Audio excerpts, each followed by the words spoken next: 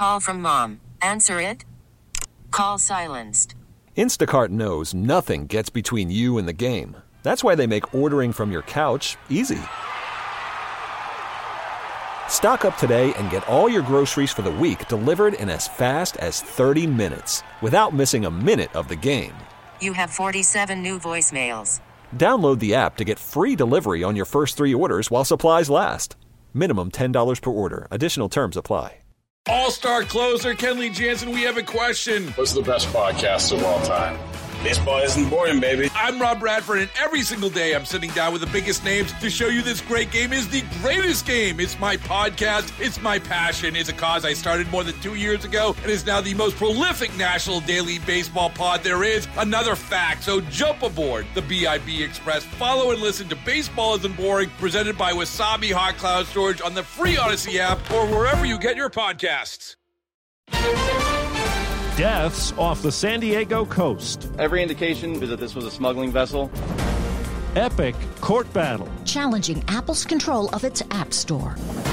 Caitlyn Jenner on transgender girls competing in girls' sports. It just isn't fair.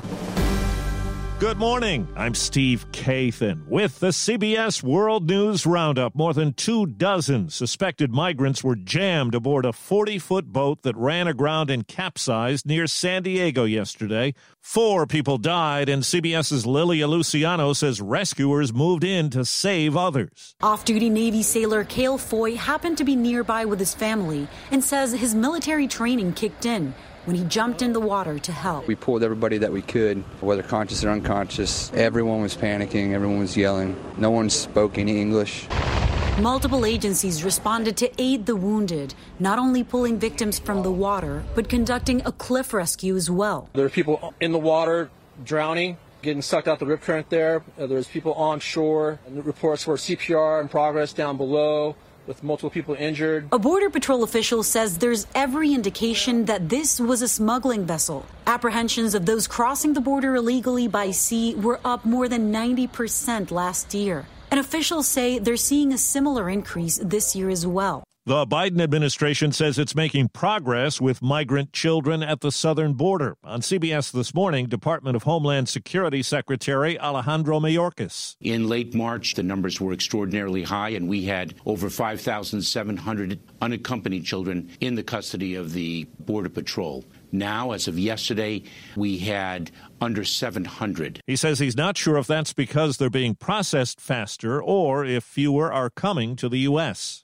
Former FDA Chief Scott Gottlieb tells CBS's Face the Nation 10 million children could be vaccinated before the fall school year if there's action soon, authorizing the Pfizer COVID vaccine for kids. I'm hopeful that the FDA is going to authorize the Pfizer vaccine. The company I'm on the board of has applied for permission to start giving its vaccine to 12 to 15-year-olds. I'm hopeful the FDA is going to authorize that in a very short time period. More than 100 million American adults are now fully vaccinated, and COVID infections are down in 23 states. But in 5, they are rising. CBS's Jonathan Vigliotti has more on the battle in one of them, Oregon. At the Portland International Airport, staffers are working to vaccinate as many people as possible. Dr. Renee Edwards is Chief Medical Officer at Oregon Health and Science University. It's hard to see another surge coming now, especially since so many of the hospitalized patients now are younger and requiring the most intensive interventions. Throughout much of the pandemic, Oregon managed to keep its cases and death numbers low. But over the past 5 weeks, new infections have climbed more than 20% each week. And in the past week, hospitalizations have nearly doubled. We believe that the variants are making people sicker and are spreading more rapidly. Definitely is concerning. So concerning, Governor Kate Brown reinstated restrictions, including limiting gym capacity and banning indoor dining. Overseas, the withdrawal of the last U.S. troops in Afghanistan began over the weekend. CBS's Charlie D'Agata in Kabul reports there are fears the Taliban will take aggressive action once American troops are gone. Zarifa Ghaffari knows full well the reach of the Taliban, even with American troops here. You've had several assassination attempts on your own life. Yeah. 3 times. At 27, the youngest mayor in Afghanistan, one of the only women to hold the position, little wonder the Taliban wanted her dead. She had pulled over to pharmacy for hand sanitizer when gunmen opened fire on her car. They started shooting my car from back, this way, and then from in front. They shoot. 2 more assassination attempts followed. They murdered my dad. I never kissed him. It was so hard. Women especially fear the Taliban will retake power and reverse the gains of the past 2 decades. Under the Taliban, they were imprisoned inside their own homes and forced to wear the burqa outside it. Zarifa says even if that happens, she'll keep fighting for her country and her freedom. Bad storms in Mississippi included apparent tornadoes that did damage and knocked out power. Sean Lee lives in Byram, just south of Jackson. There's something like 8 to 10 power lines down in this neighborhood alone. That's made certain streets completely inaccessible. No apparent injuries in the state. In Tupelo, a middle school suffered damage. Well, Apple is facing a serious legal threat. CBS's Vicki Barker says it's a battle about Apple's App Store. It's Fortnite versus Apple. Fortnite's maker, Epic Games, has brought the federal court case. The North Carolina-based company argues that Apple's App Store has become an illegal monopoly that takes an unfair cut of app makers' profits, 15 to 30%. Apple denies Epic's claims and kicked Epic out of the store when it tried to sidestep the commission process. Caitlyn Jenner, who came out as a transgender woman 6 years ago and is now running for governor of California, tells TMZ she opposes transgender girls competing in girls' sports at school. Question of fairness.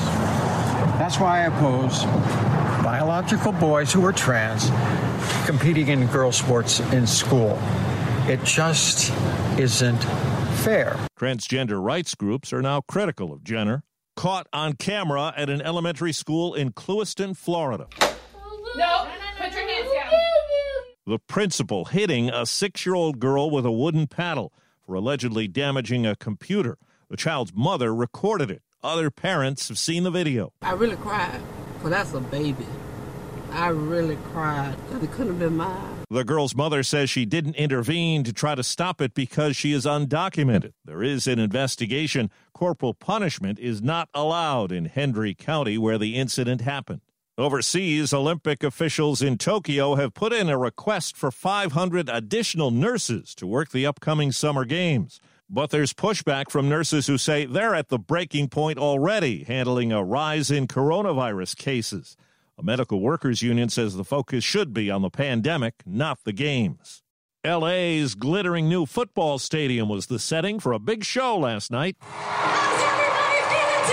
J-Lo, the Foo Fighters, and J Balvin at one of the first major in-person events in L.A. since the pandemic began. I haven't been out live or out in public in a really long time, so it's very exhilarating. Vax Live was organized by Global Citizen and chaired by Prince Harry and Meghan Markle. Tonight is a celebration of each of you here, the vaccinated frontline workers in the audience, and the millions of frontline heroes around the world. Admission was limited to 67% of SoFi's 70,000 seats. The concert will air May 8th on CBS and other networks.